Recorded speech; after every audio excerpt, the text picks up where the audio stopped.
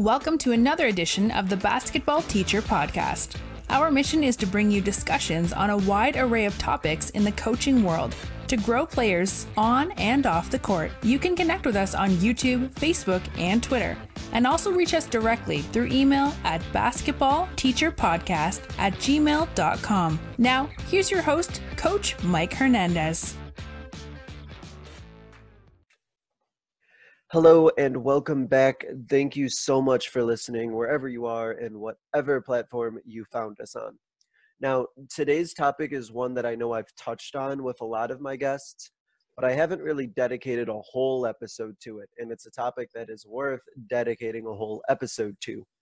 So I know I have a lot of high school coaches who are listening, and to those who do coach high school, you all know that by the time your players get to you, they will most likely have had multiple coaches and have had multiple people who've guided them on their basketball journey. So knowing that, we know that a strong youth program can flow really nicely into those players being successful at a high school level. And on the other hand, we also know that a poor or a ill-run youth program could lead to a lot of reteaching and could also lead to players maybe losing their love and losing their passion for the game. And we definitely don't want that. So that's why we're going to talk about building a strong and successful youth program, as well as running successful youth camps to build your youth program, because those kind of go hand in hand with each other. And to do that, I'm very happy to be joined by Coach Erick Blasing. Coach, how are you today? I'm doing well. How are you? Doing very well, thank you. And like I said, this topic gets brought up here and there with a lot of the guests that I have, and so it's definitely one that's worth talking about and dedicating a whole episode to. So I'm looking forward to it. So, Coach, to get started, let's go ahead and get a little introduction into your coaching journey and where it's taking you, and then along the way how running camps or running youth programs has fit into that picture. Well, first of all, thank you for having me on. I appreciate it. I love the angle that you're taking with your podcast in terms of connecting with, average coaches around, you always, especially during the pandemic here, I watched quite a few different coaching seminars online, and I'm sure a lot of people did, and you get some great nuggets out of those seminars, but a lot of times those coaches aren't necessarily high school coaches, or they're not average high school coaches. And so I think it's awesome that you're giving a voice to people that aren't on ESPN all the time. So I started actually coaching while I was in high school. I went to a private Christian school in Tomah, Wisconsin, and I was playing there in the way, I knew kind of my junior year of high school, I knew I wanted to be a teacher, and so I was kind of interested. I loved working with youth and loved basketball. And thought it'd be kind of fun to maybe help out a little bit. And the way our school was structured, very small, and so the way it was structured is we had a middle school team, essentially like 6th through 9th grade, and then we had a varsity team, a high school team. And our practices were kind of offset. We played back-to-back games, and so it would work out that I could kind of help out. So my senior year of high school, I went down to help out, and it was myself and a buddy who was a junior in high school at that point. And what ended up happening, all of our coaches were volunteer parents for the most part, and the coach for this JV team wasn't a parent of a JV player anymore. And she'd coached a few years and decided that she wanted to kind of take a step back. And so it was myself as a senior in high school and my buddy as a junior in high school ended up being the head coaches of this JV team. And so we ran all the drills, we ran all the practices, we coached all the games. So we would coach a game, run into the locker room, talk to the team for 5 or 10 minutes, change over, and then go out and warm up for our varsity game. So it's a unique situation, unique league. And so I started out with a unique playing experience and coaching experience there. And so, at this Christian school I was at, I lost some of the opportunities. Like we weren't part of the WIAA, which is the Wisconsin High School Association. And so we weren't part of that. So we didn't get to participate in some of the tournaments and things like that, state tournaments. But I was able to gain some experiences coaching early on, and that kind of hooked me in, right? And so from there, I went and so I was there for 2 years. I coached the JV team for 2 years, and the next year after I graduated, actually, I stepped in as like an interim head coach for the varsity program because they had an opening, and I knew I wasn't going to stick around. I was going to go to college here, but I stayed home for a year and took some classes in the area and ended up staying and coaching there for 2 years. And so after that, I went to Maranatha, which is a private college in Watertown, Wisconsin. I played football there for a year, and while I was there, I knew I wanted to kind of keep coaching, so I assisted kind of right at the tail end of our season. It worked out. I was able to hop on as a middle school B team coach, and so I was coaching a middle school there in Watertown. Was there for a year, decided to transfer, and went to University of Wisconsin La Crosse, which is a 4-year school up here in Wisconsin. And so I went to UW La Crosse and knew I wanted to keep coaching, and kind of had a few connections in the area. And so I got on as a varsity assistant coach at La Crosse Central High School on the girls' side. So it was my first experience coaching girls. And I was there for 2 years, and we were a decently sized high school. We're about 1,200, a little over 1,200 students.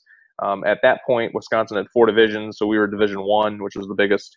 And so we had a little success, won playoff games each year. We defeated the number 1 ranked team in our section, like top 5 team in the state, as an 8 seed in the playoffs, and won a regional final on the road at their place. So we had a little success. We had a lead with about 3 minutes to go in a sectional semifinal with a chance to, put ourselves 1 win away from state. And as all coaches, I'm sure you have those games that you remember. We turned it over. We missed a couple shots, and we lost our lead and ended up losing that sectional semifinal to the team that would eventually go to state. And so had a little success there. Was there for 2 years. Head coach decided to step down, and so I was kind of looking around for different jobs, interviewed at a couple different places, and was selected as the head varsity coach on the boys' side at Sparta High School. And so Sparta's a town of about 8,000 people. It's about half an hour from La Crosse, so it's right in the western side of the state. So about 30 minutes from the Mississippi River, and high school of about 750 kids at that point. And so we were Division II, which is the second largest division, but very small. Division II was running about like 600 to 1,200 was kind of the range of schools. So we were on the bottom end of that, in a very, very tough conference. And so I was young. I was about 22 years old when I got the job. And, you step in at 22, I coached for, I'd been coaching for a few years. I went to a ton of clinics, ton of camps. I was working a ton of summer camps and connecting with coaches, and stepped in and to a program that wasn't particularly successful. They had a lot of success a decent amount of success in the 70s, a lot of success in the 80s. They had 1 winning season. So I took over in 2011. They had 1 winning season since about 1990. They had, I think, 2 or 3 other seasons where they had gotten to 10 wins, but they weren't winning seasons. And so it was a program that was not seeing success. And it was in a very tough conference. It was kind of a metro. La Crosse area is about 90,000 people, probably roughly in terms of the metro, with La Crosse and a couple surrounding cities. And we were about half an hour out of that. So it's, a metro conference, and it was a tough area. We had some great kids, decent athletes, but not committed, basketball players necessarily, right? They didn't put in the time, and so skill development was a premium, and I learned real quick, mainly through trial and error, and failing at a couple different things that we have to really put a premium on the youth program and on that. And so I was there at Sparta for 4 years, and then I wasn't teaching. I graduated. I was still an undergrad when I started. So I graduated, worked for a couple of years in the area, and then I wasn't teaching yet. I wanted to be a teacher, and so moved to Baraboo, Wisconsin, which is about 45 minutes north of Madison. And so I was a varsity assistant coach on the boys' side for my first year in Baraboo. There's a little 2-year college here in town, University of Wisconsin. It's now it's called University of Wisconsin Platteville at Baraboo, Sauk County. So it's part of Platteville, which is another 4-year school here in the state. And so hopped on there and was a assistant coach for 3 years, kind of in a full-time role as the assistant coach. I mean, I was teaching high school, but that was my main coaching role.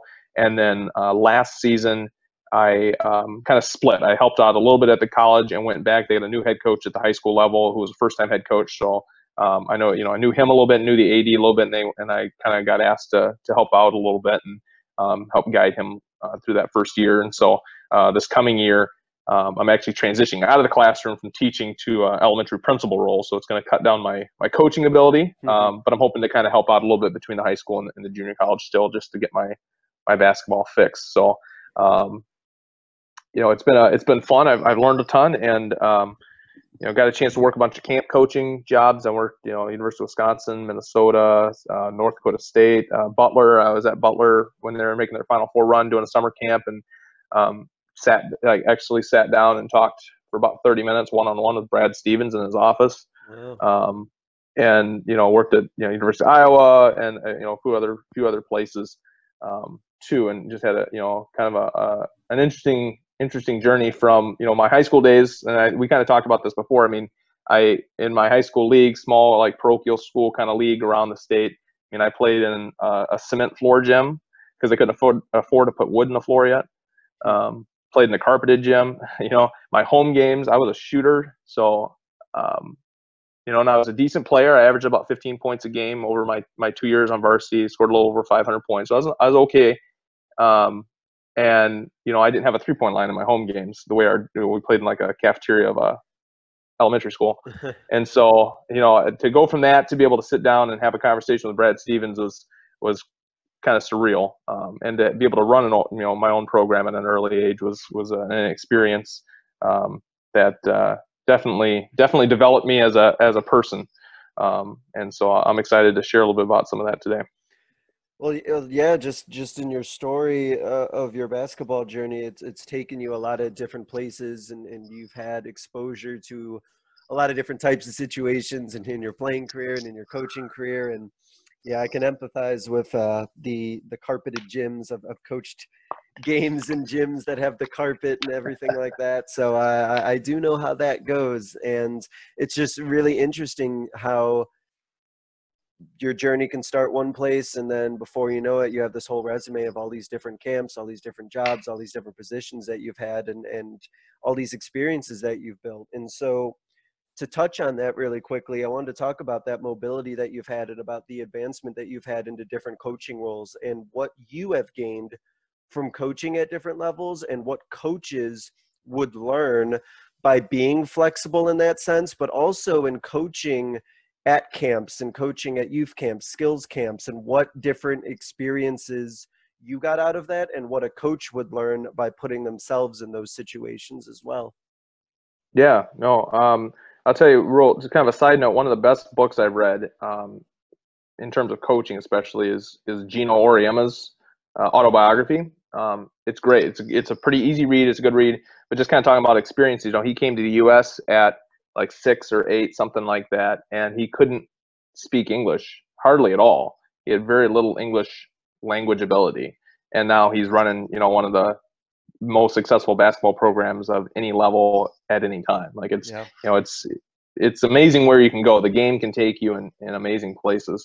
So early on, my goal, when I started out coaching, I knew I wanted to be a teacher. I kind of went a little bit backwards almost. I knew I wanted to be a teacher first, and then I decided I wanted to start coaching too. Sometimes, people kind of go that other route, which gives the teachers the bad rap, right? Because everybody knows, like, if you're a teacher and a coach, you don't just focus on coaching, right? You kind of get that sense in the media sometimes, but there's not very many coaches that are bad teachers. And so you have to be able to, to balance those things. So, but I knew when I wanted to be a teacher, I wanted to be a coach. And then kind of as I started coaching, I really had the idea that maybe I could try to coach at college. I started, especially since I started doing a few camps and started meeting some different coaches and stuff from around the country. That kind of was a goal of mine to coach at the college level, wherever that was. And so a great way to do that, if that's something that you're interested in, a great way to do that is networking at camps, running summer camps, right? And there's a lot of young guys that are traveling the country every year, just working camp after camp after camp. You make a little money. They usually put you up. You usually get food with it. And so you can make it's a great summer job for a college kid or, right out of college. And it's a great way to network and get to meet people. I had the opportunity to work on a camp. I worked with Drew Hanlon, he's about my age, a little more successful than I am at the basketball level, but Drew Hanlon runs Pure Sweat, right? Works out NBA guys, and he was working a summer camp in Iowa when I was there, Snow Valley, Iowa, which is a great basketball school. Don Showalter is one of the big guys that runs it, and so he's a USA basketball developmental leader. And so it's amazing where you can go, these small little camps, and that camp is run, they get amazing names there that come and help out in that camp, and they run it at a small private D3 school in Iowa. And so if you're looking to move up the ranks, putting yourself out, working camps like that, you're going to meet people from all around the country, wherever you're at. And it's going to not only help you network, but it's also going to, kind of expand your boundaries a little bit and kind of, see what else is out there and what other experiences people have. In terms of my career, I've had the opportunity to coach a little bit here at the junior college level. So I got a taste of what that's like, in a very low pressure setting. That was kind of one thing that I got married, like 24, so fairly early. And so some coaches, and their wives know that's what they want to do. And they're going to travel, and you have to really be willing to work for free, or virtually for free, right? I can tell you tons of stories of coaches I know that are at the Division I level or JUCO level or NBA level that started out and they essentially work for free, right? And so, for me, my journey changed a little bit, and I made the decision that I wanted to try to coach at the college level, but I wasn't comfortable putting my family through constant moves, the risk of losing your job. I think the pandemic now is kind of put an extra focus on that because there's a lot of schools that are closing or cutting athletics due to this that you wouldn't expect. And so, I kind of pulled back my ambitious goals a little bit, and I was still, fortunate enough, I was able to coach at the college level and still coach a little bit at the college level, even though it's, a non-scholarship small junior college here, but get a little taste of it, right? Yeah. And so, there's a lot of great things. If you're looking to move up, learning how to do photo editing is a huge one. I did some video coordination for the football program. EW Lacrosse was an undergrad there. I helped out running their film a little bit, just because I want to get experience with some of the video editing pieces, because that's key when you're looking for entry-level jobs in the college game. Email coaches, write letters, just ask. It's amazing how many doors will open for you if you just ask, and you'd be like, that guy, that coach, that person doesn't have time to respond, and they do sometimes. Mm-hmm. And so if you send a letter to Gino Oriema, he might write you back. He might give you a call back, and it might be a foot in the door. So don't be afraid to go on a limb in that, and just understand where you are in life, what your comfort level is. Some coaches and their families, they move and they're okay with that, and if that's your comfort level, you're going to have a little bit more mobility than someone who isn't willing to do those things. But wherever you're at, I think we'll kind of come back to this a little bit later. But one thing I always made sure is wherever I was at, is I wanted to make sure that it was the big time, essentially, right? And so whether I was coaching at the high school level as a head coach at the high school level, or I was assistant coach, this tiny little junior college, right? I invested in it like it was the Division I school, right? And make sure my players knew that I was invested totally in the program. And we, tried to give them extra perks, maybe of, gear, food, or whatever the case might be. And so as long as you do that, you're going to get more out of it as a coach. Your players are going to get more out of it, and those relationships that you're developing with your players and your fellow coaches, those are going to be the rewarding things, even though maybe you're not at the level that you hope to be at in terms of development. As a person, as a player, you're going to still get a lot out of it. Well, a couple things that I can definitely back up that you said as somebody who took his first job moving halfway across the country, because I didn't have anything that was tying me, with in regards to having to incorporate other people in my decision. When I made that move when I was 22 and I had nothing else really going on, and I had the freedom and flexibility to take that job. And so I did. And it's a really good point that you mentioned. As you get maybe older, your life situation's a little different, you're including family members, you're including loved ones, and then there's other things that factor in it. But if you do have the mobility, or you do have the support from those around you to go and take that job and get your foot in the door, absolutely 100% agree with that. And another thing too that you brought up, which I think is so true, is that when you just dive in, whether it's in a camp, whether it's in a new coaching position, there's so much that you learn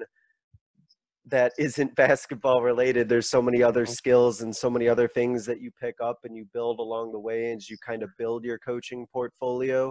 And so absolutely, to reaffirm what you said, that if you are interested in coaching and you have the flexibility and you're really passionate about doing it, just see what's out there. And like you said, you'll be really surprised sometimes at how many doors will open, as long as you just ask and as long as you just make it known how passionate you are about this, how much you want to be doing this. And even if it is a bigger program, so to speak, if you just ask, you never know what might open up for you. So 100% agree with all of that. So that's great. So we're going to focus today on talking about building a strong youth program. And I know within building your youth program, there's also the elements of the camps that you run and different things of that nature. So we're thinking about this in the perspective of maybe a high school coach who's looking at their youth program, trying to figure out about the players that they have coming up to them. So to start in a very broad sense, in your opinion, what makes a youth program a successful one? For a new high school coach who's looking at their youth program, what are the things that they want to be looking for to examine their youth program and its effectiveness?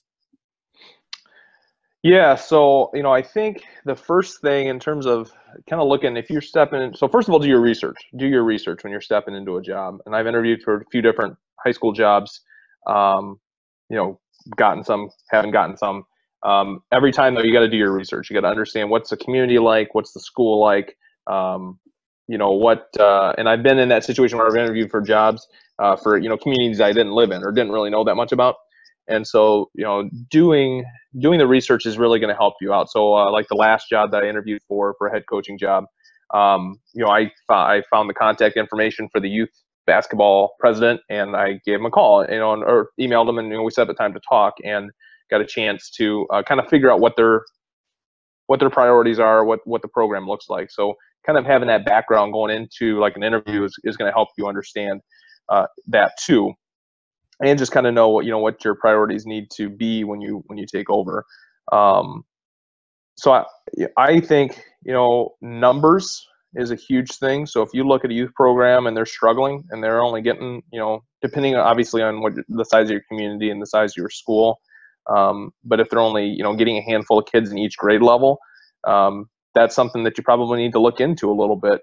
If you feel like they should have more, right? Is there other programs that are competing for those kids? Are there people maybe in the programs that aren't making it enjoyable for the kids, so driving players away, or what's some reasoning there?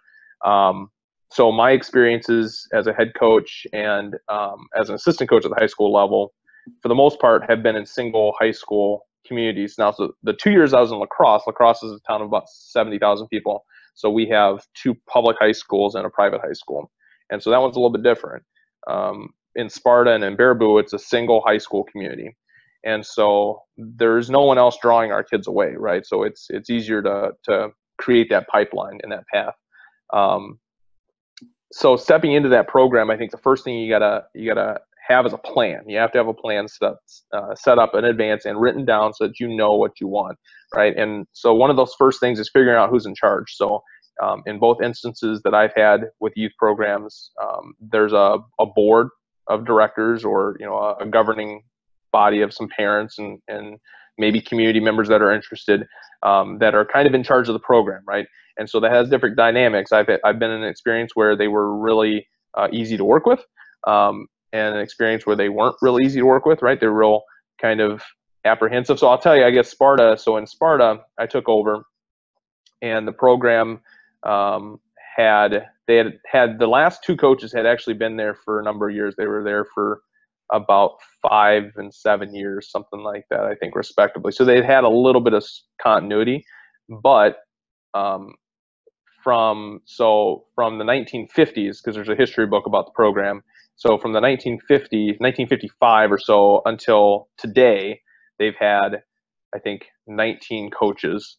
And I'm tied for like 7th longest tenure. So there's a dozen coaches who didn't make it over 3 years. Right. And so as a youth program, rightly so, they're a little protective of the understanding that I might, as a coach, they've had all this turnover, that, they need to protect their program a little bit. So they might be a little leery of someone coming in.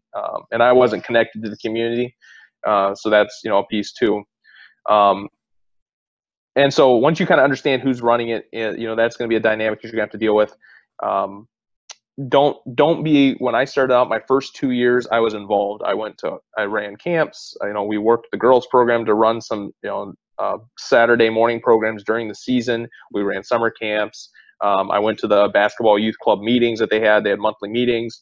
And so I was involved, but I wasn't invested, and I wasn't necessarily looking at ways to expand the program. So in Sparta, wrestling is huge, right? They did not have a lot of success in basketball for about 25 years. They didn't have a lot of success in football for about 25 years, but the wrestling program had consistently been successful. They either had individuals going to state, or they had a couple even team state runs. And so it was kind of a wrestling town. And, as a high school coach, I'm not necessarily losing athletes in high school, but I could be losing an athlete in kindergarten because they were starting their wrestling program at the kindergarten level. And at kindergarten, you can kind of wrestle, whereas at basketball is a little bit more difficult. And so my last 2 years, I started to invest in the program, which was one of my, kind of one of my regrets. Like, I wish I would have come in, and this, hindsight, you take over the first time as a head coach, your first year, you're going to make a ton of mistakes. And looking back, I wish I would have invested 2 years prior, because I think, it obviously would have made the program a little bit better. But my last 2 years, I invested in the youth program. We added fall camps, we added spring camps. We expanded. We didn't just go, start in third grade. We started with some kindergarten through eighth grade camps. We expanded our summer stuff. We ended up actually quadrupling the youth basketball skill opportunities that the kids had, and saw great success. I mean, parents are looking for things for their kids to do, and we made it accessible to them. I think I charged like $15 for like 4 nights, 4 different nights of camp. They got a T-shirt out of it. And so we made it priced where, there's a little bit of investment on the parents' part. They had to pay a little bit. It wasn't something that they just drop their kid off and leave. But we also made it accessible that, if, that community, both communities I lived in here, I mean, it's not a high poverty rate, but we're in like the 40% range in terms of like free and reduced lunch and stuff. Right. So there is quite a bit. And so making it, equitable for those families to access them, the skill instruction is huge as well. And then just kind of looking around and see what are some things that are available to you. You have eventually, after you've been there a few years, do you have some former players that can help out? Is there college kids in the area that can help you out? What kind of education you can provide to the parent coaches? So have that plan, going in. And so I kind of wrote down a few notes here for myself to just touch on some things. So what, kind of establish what grade level do you want to start at? So for us, it was important that we started at kindergarten, because the wrestling program started at kindergarten. And so if we can get kids opportunities earlier to get interested, they might do both for a few years, but then eventually maybe they'll pick basketball over wrestling if it's a good fit.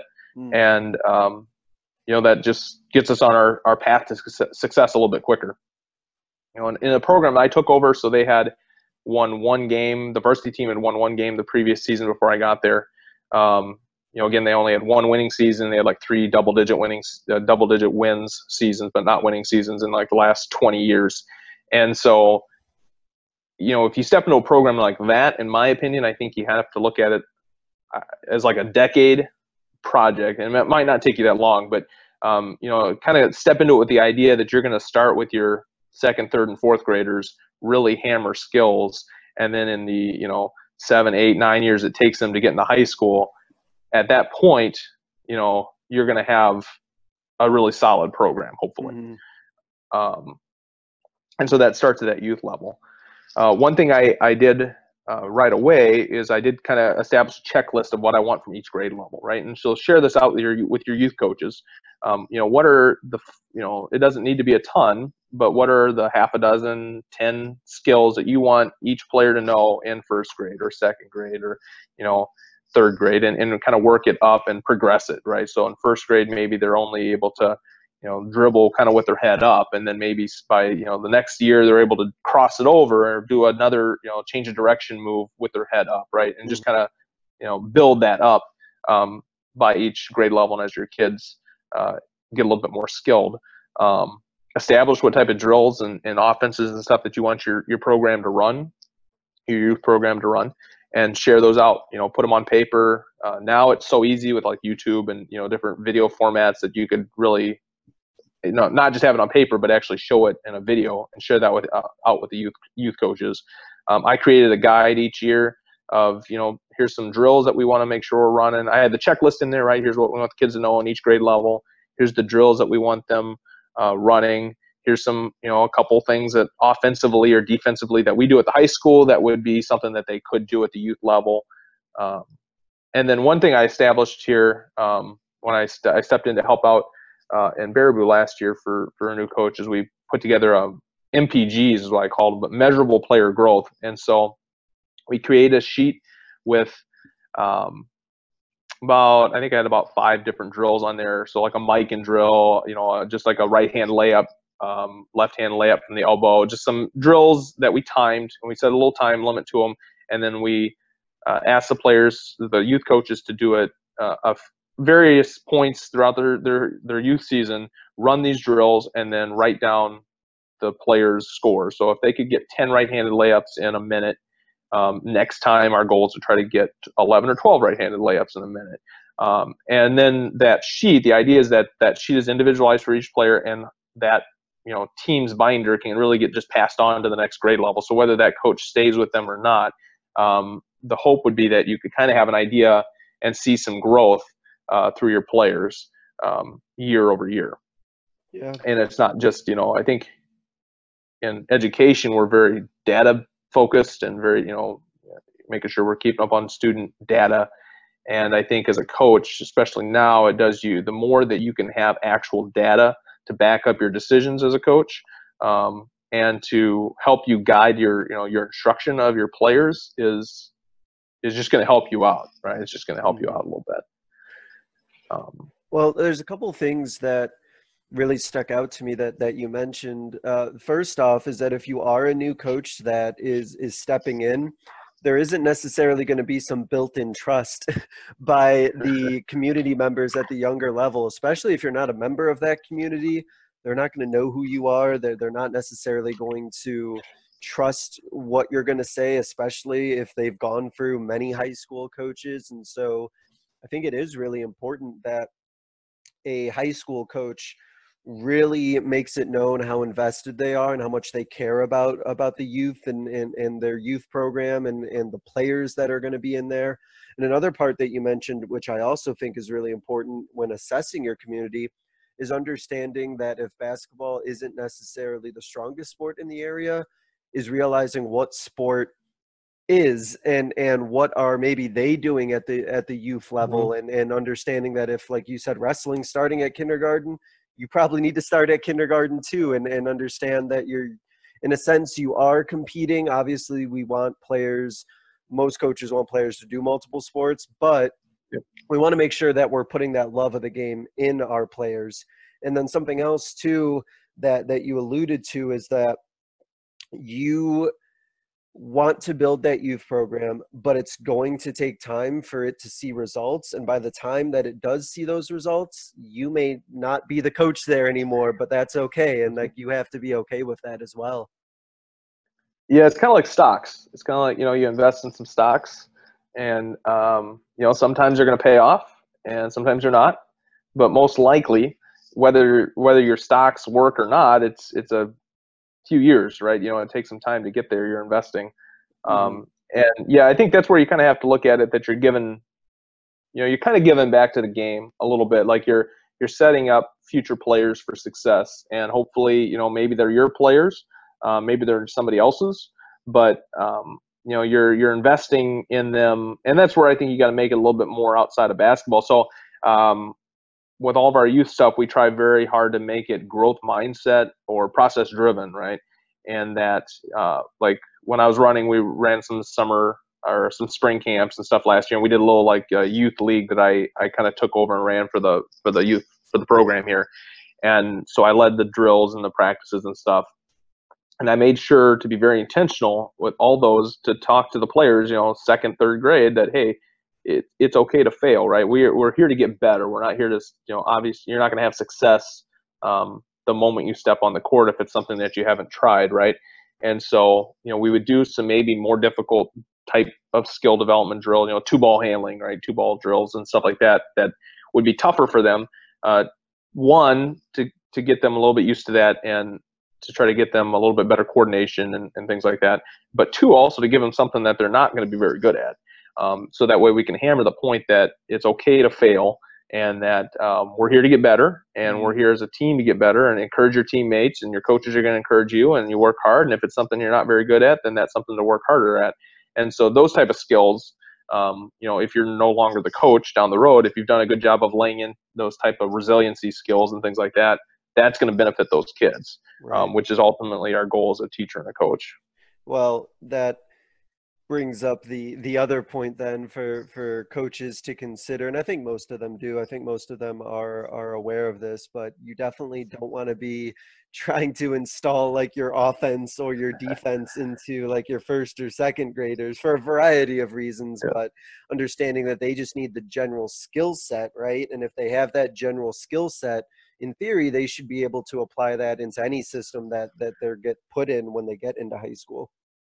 Yeah. So yeah, we focused on, my numbers are a little off here, but ballpark, I've heard this before. In Europe, they run, it's like almost like 4-to-1, right? They almost do 4-to-1 ratio of skill development to games played. And in the United States here, it's almost the opposite. We're like 1-to-4. It's like, Yeah. we play a ton of AAU games, or we play a ton of tournament. When you have a youth tournament up here, anyway, how it works with our youth teams is it's mostly parent volunteers, and they'll practice 1 to 2 nights a week, and then they go play a Saturday tournament where they're playing like 5 games. And so they've played 5 games so they've spent 5 to 6 hours probably playing basketball on a Saturday compared to 3 hours of practice time during the week. And so, that's a little bit backwards than what it should be. And so that's where, as a head coach, you identify some of those skills that you want to teach. Please don't run zone defense at the youth level, because your players, even if you are a very good zone team at the high school level, and that's all you're ever going to run, at some point you have to learn how to guard your man, even if it's within a zone. And so, teaching them how to play those spatial concepts that take a little while for kids to understand, if you can get that, at the younger levels is huge. And so we always focused on ball handling. We did a lot of different things, all positions, all grades. So if you have a 6'2" 5th grader, he needs to learn how to handle the ball because he may stop growing, right? Yep. And so, we did tennis ball work. We did 2-ball drills. As they get a little bit older, you could even incorporate like 1-on-2 drills to get them to be able to handle the ball and keep their head up, right? Cone drills, things that are going to help them get their head up, be able to see the floor and be able to make some decisions. We focused a lot on shooting. We worked on form all the time, form shooting. We were fortunate in Sparta. We were fortunate that we had some hoops that were lower, so they would like hook on to the rim of the main basket. There were these little tiny hoops, and they could be lowered though. They brought the rim down to like the 8-foot level. And so for K2, that's huge because, kindergartners want to shoot the ball too. And they can't very well. So we used, smaller basketballs. We had lower hoops. Really, even 3rd grade, you probably should still have the hoop a little bit lower, although I know in most youth leagues, at least in our area, that they play on a 10-foot hoop even in 3rd grade, which is still really not developmentally appropriate. So if you can get access to lower hoops, that's gonna help really hammer footwork. That's one thing kids, definitely are learning a new skill, and so getting that footwork down is going to be huge. And then as a coach, just kind of figure out your form goal, right? What do you want your kids' shots to look like, and research it, right? Research is that you have a solid concept. And then just kind of continually hammer that over and over and over, so that way each grade level, if you're always constantly teaching them the same form and kind of using those sound bites, coaching sound bites. So give them quick little things, like beef. Everyone's probably heard of beef, right? And so, giving those quick little things where they can check their form in an easy to remember way, and it's consistent in every grade level. So they hear it in 2nd grade, they hear it again in 3rd grade, 4th grade. Then you'll hopefully see some consistency over time. And then ultimately, like the most frustrating part, probably, that if you're coaching now, you understand this. If they can consistently make a shot in a game, so in a game setting, if your players are consistently hitting shots, so probably whatever you want to set that at, 60%, 70%, and they have terrible form, you may have to let it go. You may just have to be okay with that player's form not being great, but they hit 60%, 70% of their shots. Every player's is a little bit different, and so their form might look a little bit different. But in a game setting, if they can do that. Now, if you have a kid that has not very good form and they tell you that they can shoot 60 or 70% spot shooting in practice, but then in a game they only shoot 30%, that's a situation where you probably need to, again, have that data, as the kids get older, have that data that you can show them a little bit. And you probably want to address some of that shooting form, but, right. Focus on trying to teach those decision-making skills. Like you said, I always shared some stuff that we did offensively and defensively with our youth coaches, but I didn't require it. There was a couple things that we'd say, hey, we'd like, learn how to, do some motion, pass and cut, pass and screen, some of these types of concepts that we want to do, but it was teaching them decision-making skills and teaching them concepts and not X's and O's. Because you want them to be able to make those plays. Because at some point you're going to get in a situation where you don't have a timeout and it's a tie game or you're down by one and you need your players to be able to make decisions when they can't necessarily run a set or they don't run it right. Yeah, 100% agree with that, and just getting them the skill set. And I think that in general, when players at a youth level are playing those games and even up to middle school, like the wins aren't that important. Like you'll sacrifice, a win in fourth grade for development of the right skills and the right basketball knowledge. And so I 100% agree with that. And so speaking of that, your answer made me think of something about those youth programs who maybe they have a practice a week and then they maybe play a game or so on the weekend, and there's a whole wide array of coaches, and usually it's just parent volunteers. And so in your experience in working with youth programs, is there a lot of work that you did with those coaches at the youth level, understanding that their own basketball knowledge may be somewhat limited, or do you just kind of let them do what they need to do, understanding that you might give them like a little bit of guidance, but it's ultimately like do the best you can and thank you for even doing this in the first place? Yeah, that's a good question. That's a fine line. That's a very fine line. And that's where I think the more established you are as you get into the program, I think early on if you're someone that's stepping into a role where you're not already a part of the community or already a part of that program, it looks a little bit different. If you've been an assistant coach in the program for 10 years, then that's a little bit different. But, using my example, I stepped into a head coaching role for a community that I was familiar with because I lived in the area, but I wasn't from the community. And so in that instance, the first year or two, you probably just have to make the best of what you have. As you get more invested, then I think you have more opportunities to look and see, okay, this parents, they're volunteering their time. That's awesome. That they're trying, but I have an ex-player now. I have there's a college in town and there's college kids that are looking to get into coaching, and there's different avenues that I could tap into to maybe find someone better, maybe not to replace this other coach, but maybe to pair with them, right, and give them some support. Or as you learn about, there's going to be former coaches in the community that coached at maybe the JV level or the freshman level that aren't coaching anymore, different things like that. So I always put together a youth program, essentially, a manual for the coaches, and said, hey, by grade level, this is the skills we want to do. Here's a bunch of drills that address those skills. Offensively, my last couple of years, I did share with them like a read and react program as an offensive system. Basically, it's 5-out motion, and it can be run 5-out, 4-out, 3-out. It doesn't matter, but there are set rules in the motion on pass and cut, some screening rules and things like that, just to help kids make decisions. And so very loose in terms of specific guidance, but some offensive guidance for them. We did coaches clinics, and so have them come into a practice, had them come into a practice and kind of watch some things, and setting up that practice to be very skill specific, right? So it wasn't just a regular practice, right? We had our players running specific skill type drills that we could show the coaches. Here's what it looks like in the live fashion. You could do that live, right? Or you could video it now. With YouTube and all that, it's so easy. You could film that. I started that a little bit, never really I didn't really invest the time into it as much as I could have. And so if you have the time, get with your players in the summertime or early in the season, help, have them help you film some of the drills and things like that, and share those with your youth coaches. A lot of times now teams even have, you have websites, or the youth teams have websites now, and with like Sports Engine or whatever platforms you're using, you can have restricted access pages in your website where the coaches could sign in, and you could share all that to them in a website format that they could access at any time too. But yet it's kind of password protected, so everyone can't come in and see your stuff. Right. So there's a lot of great options for that, out there now. Ultimately, I think you just have to look kind of what your situation is, and remember that even your parent coaches, they really just want what's best for the team and for their kids, even though it doesn't always come off that way.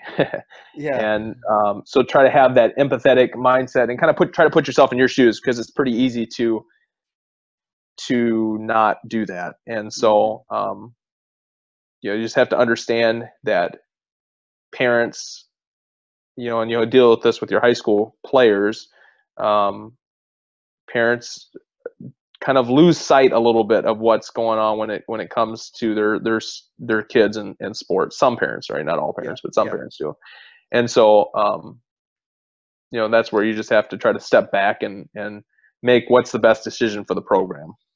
Well, I think that's really important to keep in mind too, especially if you do have parents who are, gracious enough in giving up their time to coach, and maybe they're coaching because their child is on one of these youth teams. Well, that parent's perspective may be that they're coaching because they want to be around, their son or daughter, and they enjoy it that way, but they're not necessarily looking like big picture about the high school program, and don't necessarily have the investment to the level that a high school coach would. They're just there to rightfully support their son or daughter and be around them more. And basketball is just one of the things that they get to do in order to spend more time with their child. And so you're absolutely right about building those relationships and making sure that you're walking that fine line, like you mentioned, and really just getting to know your parents and getting to know the members of the community. And with that, I'm kind of tying in two questions here at once. One of the things that I think is a challenge, but it's a really awesome challenge to conquer, is making your camps and making your youth program fun and enjoyable, to where players want to continue to come back, and at the same time growing that program and promoting that camp so that the word gets out to others. And so I'm going to tie both in together. In your experience, what keeps players, especially at a young age, coming back year to year, and how can a coach kind of promote that camp and promote their program, in a sense, their youth program, so that the word gets out and that people know that this is an awesome, enjoyable experience that you'll also get to learn about basketball as well?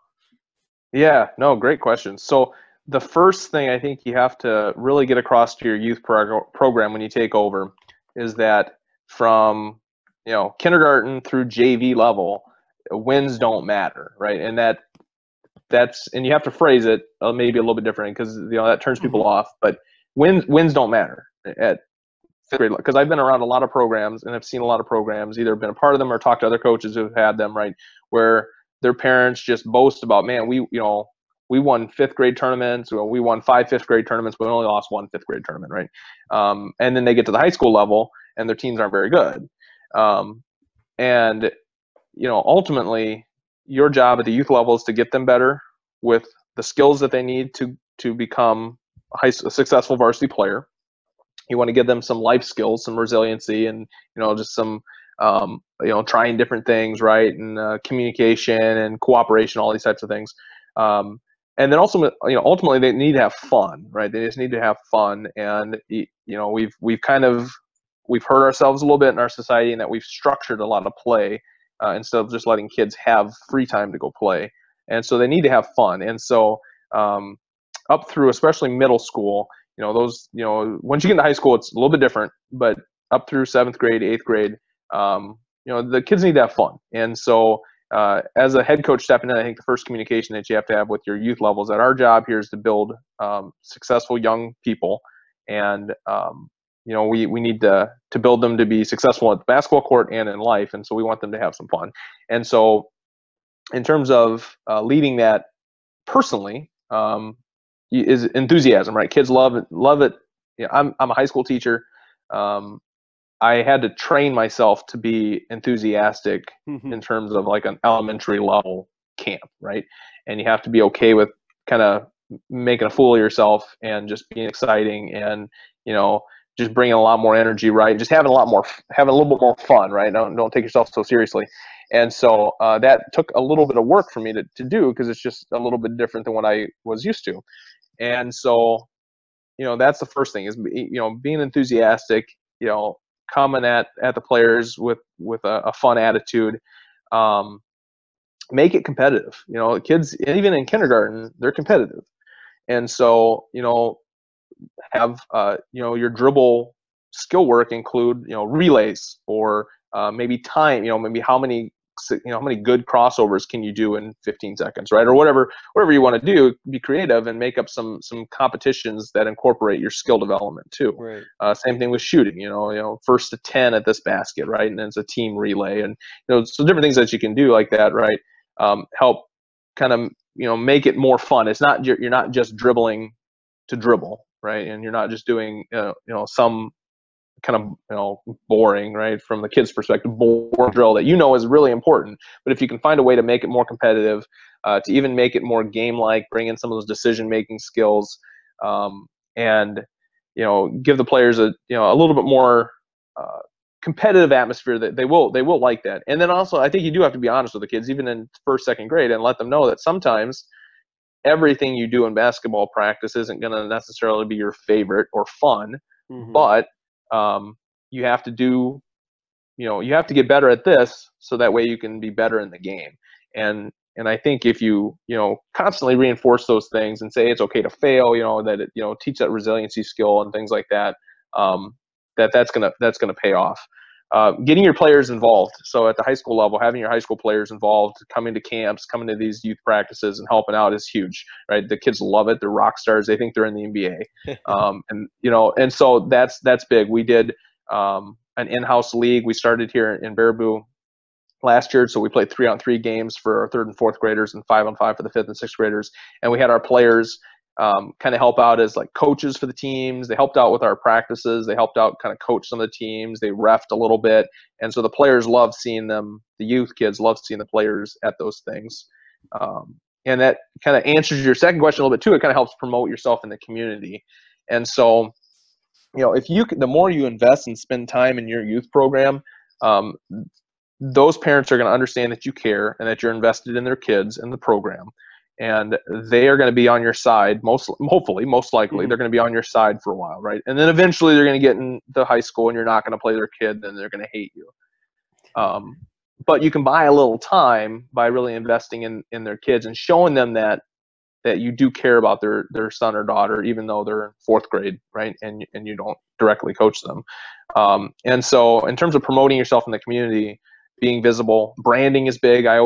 I'm a big kind of logo guy, so I want to create, if there isn't already a logo, create one, or take the logo that's there and maybe tweak it a little bit to be very boys basketball, girls basketball specific.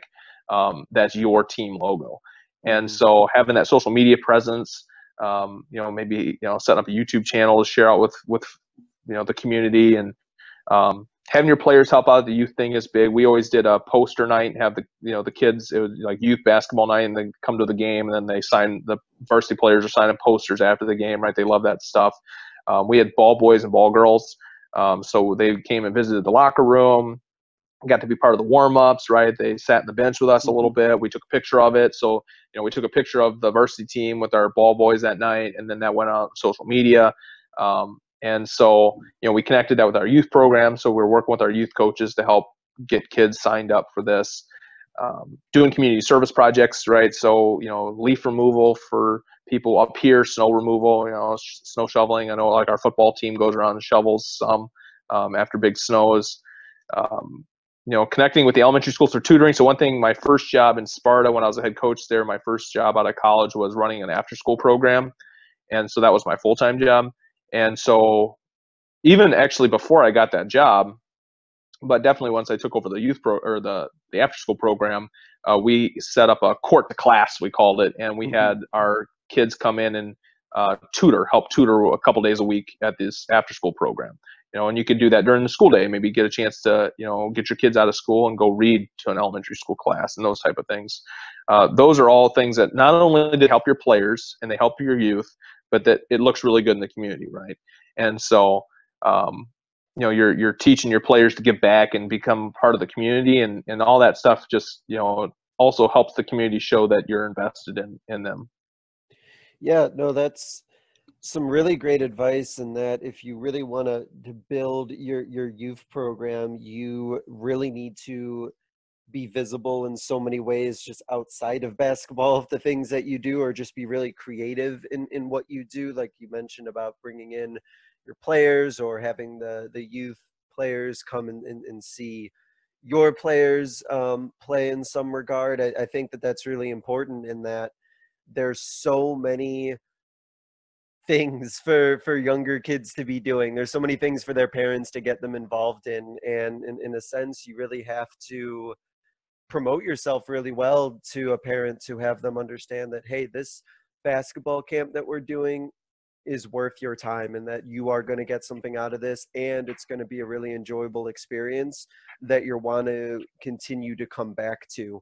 And I feel like it could sound almost like competitive, in that, you're competing maybe in your case with like wrestling or baseball or soccer, and then basketball and all of these things. But it sounds like you have to kind of separate yourself in some way, and almost present what you're doing as, you're going to get this here, and whether you implicitly or explicitly state it, you're not going to get this through this other experience. Is that kind of correct in that way of thinking? Yeah. So I mean, when you kind of lay it out, like I kind of lay it out business like, right? So it sounds a little disingenuous, but your foundation has to be the correct thing. So you really have to be investing. So I always strive to do a ton of leadership development, and like intentional non-basketball leadership lessons, activities, development type things that we did with our varsity team. And so that was our foundation.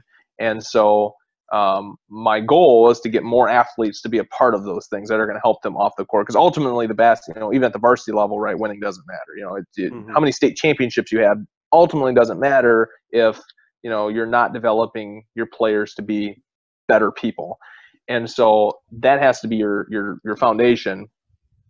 And then, yeah, I mean, there's a little bit of marketing to it. So you do want to, I wouldn't advise anybody to directly compete with another program in your school, like openly, but you do want to, let them know that, hey, we're teaching our people to be better players. We're also teaching them to be better people. And, we have fun, we have a community connection that we're sharing with each other, and we really want you to be a part of our program. And just kind of showing those things helps to build that too. And then you do want to do a little promotion. You do want to get, a little bit of your logo out there, and get people talking about your program in positive ways. Yeah. No, 100% agree. And that word of mouth spread is so key, because when other people are saying how effective your program is or how great of an experience it is, I feel like that's the best form of marketing. And so I want to talk really quickly about something on the court for coaches to keep in mind, because I know many coaches may not have a lot of experience working with youth or working with kids at a really young level. So I wanted to get your thoughts on, for that coach who may be working with kindergartners, first graders, second graders for the first time, what are they going to find in terms of teaching things maybe on the court that are going to maybe be a lot more difficult than they thought, because they're like, oh, I didn't realize that, this would take so much time. But, it may have been a while for coaches who have, maybe they've never worked with kids at that level. So I'm just curious your thoughts on what the learning curve might be for things on the court. Get as much help as you can and break up your group as much as possible. So like K2 especially, right? So I'm trying to think back. Our numbers were probably 30 to 40 kindergartner K2 kids in our little camps that we started running. So we had really good response. And I had, myself as a head coach, I had at least a couple of my assistant coaches there or JV coaches, and then as many players as I could get. Now, the difficult thing is a lot of times you're doing these camps out of season, right? So you're doing like we did spring and fall and stuff. And so it takes a little coercion maybe, to get some of your players there because they're already involved in other sports or there are other things going on. But if you can get as many of your players there and have your other coaches there, part of it, that helps because you kind of divide and conquer a little bit. With the kindergarten through first grade for sure, and I'd even say maybe second grade too, I didn't spend a ton of time. I really capped it. I felt like 30 minutes is a little too short. Mm-hmm. An hour is a little too long though. So we kind of went about 45 minutes. But I would say you could do an hour. 45 minutes to an hour is plenty of time in a gym for a kindergarten through second grade. And you need to keep it moving. So I wouldn't, you don't spend more than a few minutes, 5 minutes probably max on any one drill. Maybe you're doing this, similar things. Maybe you do ball handling for 15 minutes, but every 3 or 4 minutes you're changing up how you're doing ball handling to keep that attention going for the kids. And that kind of comes back into keeping it fun, right? You're not doing a monotonous drill for 10 minutes because, that's not going to be fun for a 6-year-old.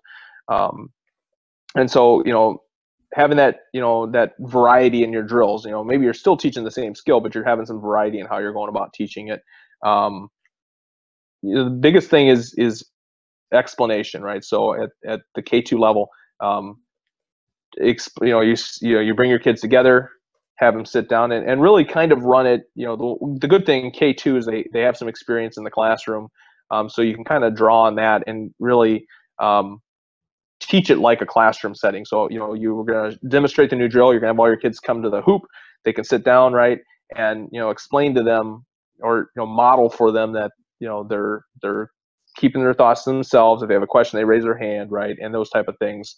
And so as you demonstrate the drill, you can kind of explain it to them, but you have to be very explicit in how you explain it to them, and then have someone demonstrate so that they can see what you want them to do, and kind of reinforce it that way. Because if you just come out and say, hey, we're going to do this, and if you explain the drill like you're explaining it to your 10th grade team, they aren't going to understand what you're doing. So you have to be very explicit with it.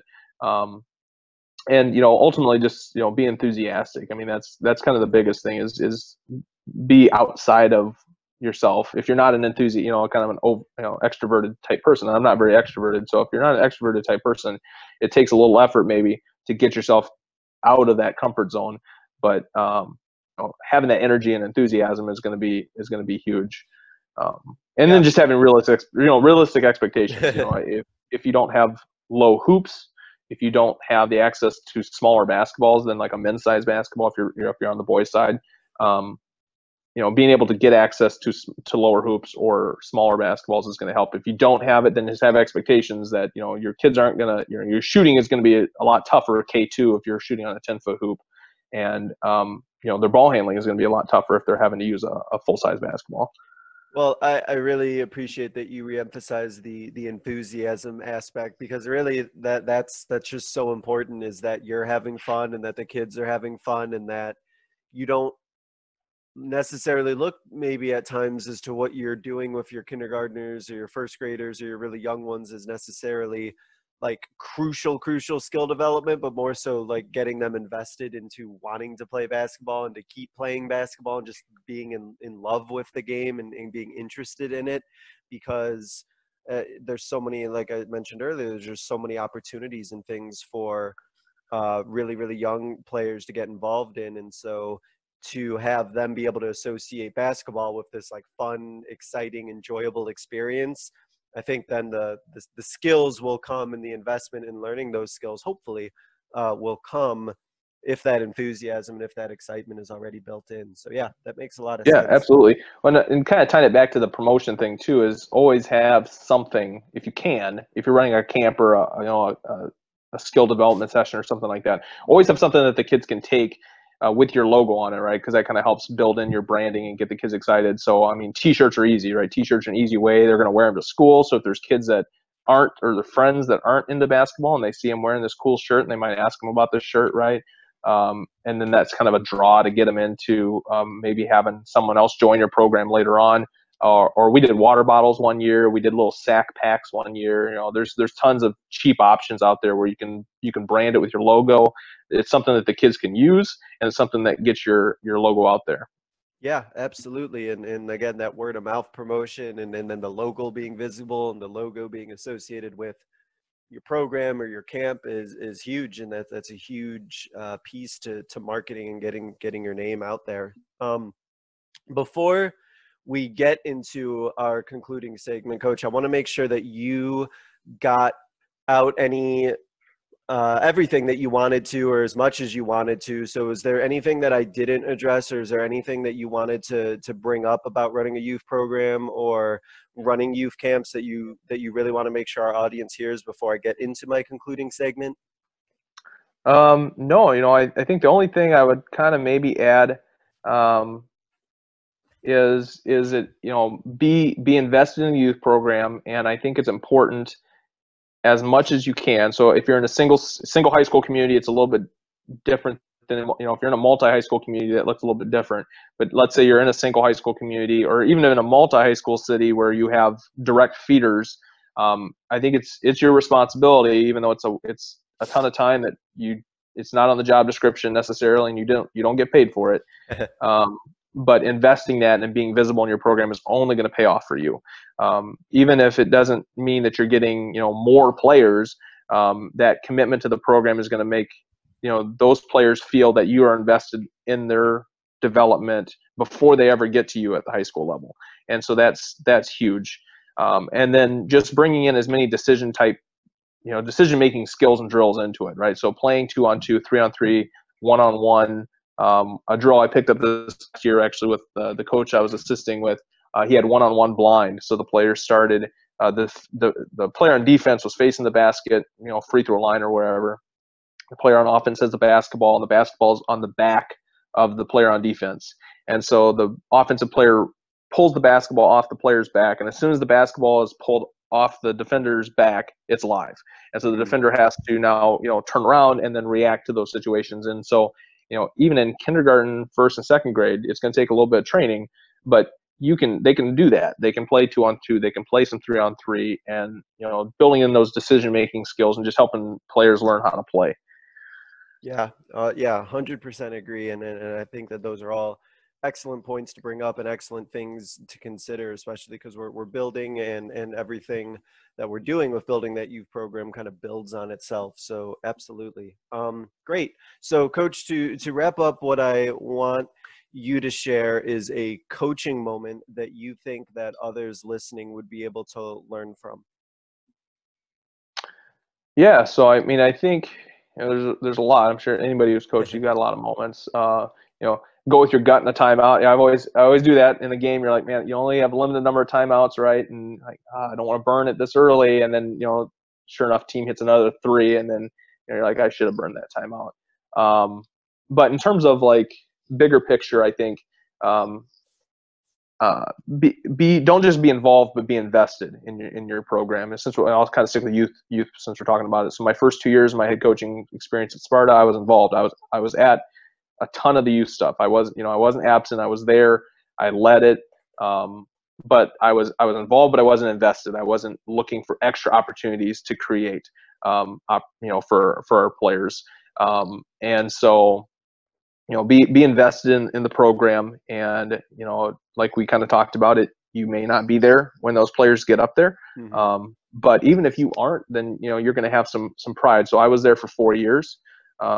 We didn't see a ton of on-court success. We got better. In that league, we didn't get a chance to talk about it. In that league, we played against, there's 2 NBA players that came out that I was coaching against. There's probably a dozen Division I, either football or basketball players that we played against. And we didn't have any of that in our program. Some Major League Baseball players coming out of that league, right? So the skill level of the teams that were playing was much higher than ours. So we got better skill-wise. We got better we became better basketball players. We didn't get the wins. I didn't get the instant gratification. But in the 6 years since I've been there, they've had a winning season. They've had a couple seasons where they got to 10 wins, and they started to see some of that success. And so, there's a lot of people that put a lot of time into it, but, I feel that my investment in their youth program at least helped to lay down the foundation to maybe turn the corner a bit for them, right? So even though I'm not there, I can at least take pride that we did the right things and we started down the right path. And one of my assistants is the head coach now, so he was a part of us doing some of that. And so, even though you're not there, being invested, it'll still pay off for you down the road. Yeah, absolutely. And, just knowing that you're doing the right thing and knowing that you're coaching for the right reasons, because even not at the youth level, as a coach, even at a high school level, like, you never know where things are going to take you, and that you might end up with a new job that next year or something else might happen, and just knowing that you did the right thing. And so you put those foundations in place, or you built the team and you built the culture the way that you wanted to, whether it's at the youth level, middle school, high school level, so that at the end of the day, when you're done at that particular school, you can hold your head up high and just know that you did the right thing, and hopefully helped either continue a foundation of success or create one that will be a really positive impact for that school for years to come, long after you're gone. So yeah, 100% agree. Absolutely. That's great. And so to wrap up, Coach, I give every coach their 60-second soapbox to get out there, their final thought, final idea, closing message to our audience. So Coach, the floor is yours. All right. Pressure. So I kind of was reflecting on this a little bit, and I think I wanted to come back to the point that we're developing people, not players, right? So whether you're at the high school level, middle school level, elementary level, we're developing people, not players. And so our investment has to be in developing those players to be better people outside of the game of basketball, right? Because ultimately the game of basketball doesn't matter. And so we are teaching those life skills that can help those people become, contributing citizens, hopefully future teachers, coaches, whatever the case might be, and that they have a good foundation, right? And so I always was very purposeful in teaching leadership skills and life lessons to my players, to the point that we did, we even did some slideshows on it. I've had them written down in my practice plan that we're talking about this today. And so, I want my players to be educated, to be reflective, and have a purpose in their life, right? And so kind of given where we are in terms of society at this point, summer of 2020, you're going to have players and situations that are going to come up regarding like the national anthem. And so if your players are kneeling or not kneeling because they saw it on TV or it's just cool, that's not good enough, right? They need, as the coach and as the adult, it's your responsibility to guide them to the reasons why they're doing what they're doing, right? And ultimately, you may be the only invested adult in their lives that they listen to, right? Hopefully not, but you might be. And so, whatever stance your players might choose to take around a controversial issue, as long as they have thought out their reasons and it's a thoughtful, well-reasoned approach, right? That's all that we can ask for. It doesn't necessarily it might not be something you agree with, but as long as it's an inclusive thought and it's well-rounded and it's well thought out and the players understand why they're doing things, that's the best thing that you can get out of coaching and developing those relationships with your players. And then hopefully down the road, they'll come back to you and say, hey, Coach, I really appreciated you helping me think out these things, right? And so, whatever stance your players take in terms of, if it's social justice or even, things that aren't as large as that in our world, as the coach, teaching your players to be thoughtful and purposeful with their lives and what they do is going to serve them so much more value than anything you teach them on the court, especially in our world of instant communication and social media and things like that. So, don't forget that we're developing people, not players. Yeah, it's a great thought and a great thing to keep in mind, especially because so many coaches on the court, myself included, want to have our players think about the decisions they're making on the court, why they're making that decision, and think about the implications of doing this or not doing this on the court, that it only makes sense that we would carry that same thought over to off the court decisions and off the court actions that our players make. And like you said, if they're informed, well thought out, and well reasoned, then whatever side we may fall on that issue is almost irrelevant, because at least they thought it through, and at least they're able to articulate why they're thinking the way that they are. And so, yeah, coaches, I think if you can create that environment where they're able to think and articulate for themselves, like on the court and off the court, we're doing our job and growing better people, exactly like you said. So yeah, that's great. So I want to thank you so much again for sharing some insight into coaching, and specifically in youth camps and youth programs. There's so many great ideas and so many things, especially for young coaches or new coaches who can kind of just jump in and try and make a positive impact, even if, you know, they're not going to be the ones who see the fruit of it. I hope that they all will, but there's just a lot of great ideas and a lot of great things that we can take from this moving forward. So Coach Blasing, I know that you're going to be doing the principalship now, so I know that the coaching isn't going to be as frequent, but hopefully you're going to get involved a little bit in a gym, or see a gym a little bit this year, and good luck with everything going forward. Yeah, no, I appreciate it. Yeah, unfortunately, it's going to be a little bit less. I'm going to try to find right now, you know, we're recording this before the school year is officially started, so right now in my head, I'll be able to carve out a little time here and there. I'm sure once we get into it, it's probably not going to be as easy as I think, but I'm definitely hoping to get my fix that way. So I'll throw out there too, my Twitter handle is at Coach Blasing, Blasing. So feel free to reach out to me, and I'll try to put together some stuff here as you release this podcast, and I'll be, you know, very willing to share any type of ideas, youth, you know, manuals, anything that I've done. Feel free. Very willing to share that out and take what you will from it, and just hit me up on Twitter, and I'll be willing to get back to you.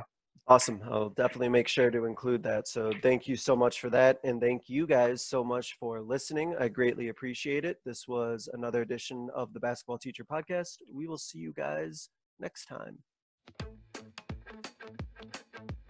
Thank you for listening to another edition of the Basketball Teacher Podcast. Make sure to connect with us on YouTube, Facebook, and Twitter, or reach us directly through email at basketballteacherpodcast@gmail.com. Take care, be safe, and we'll see you next time.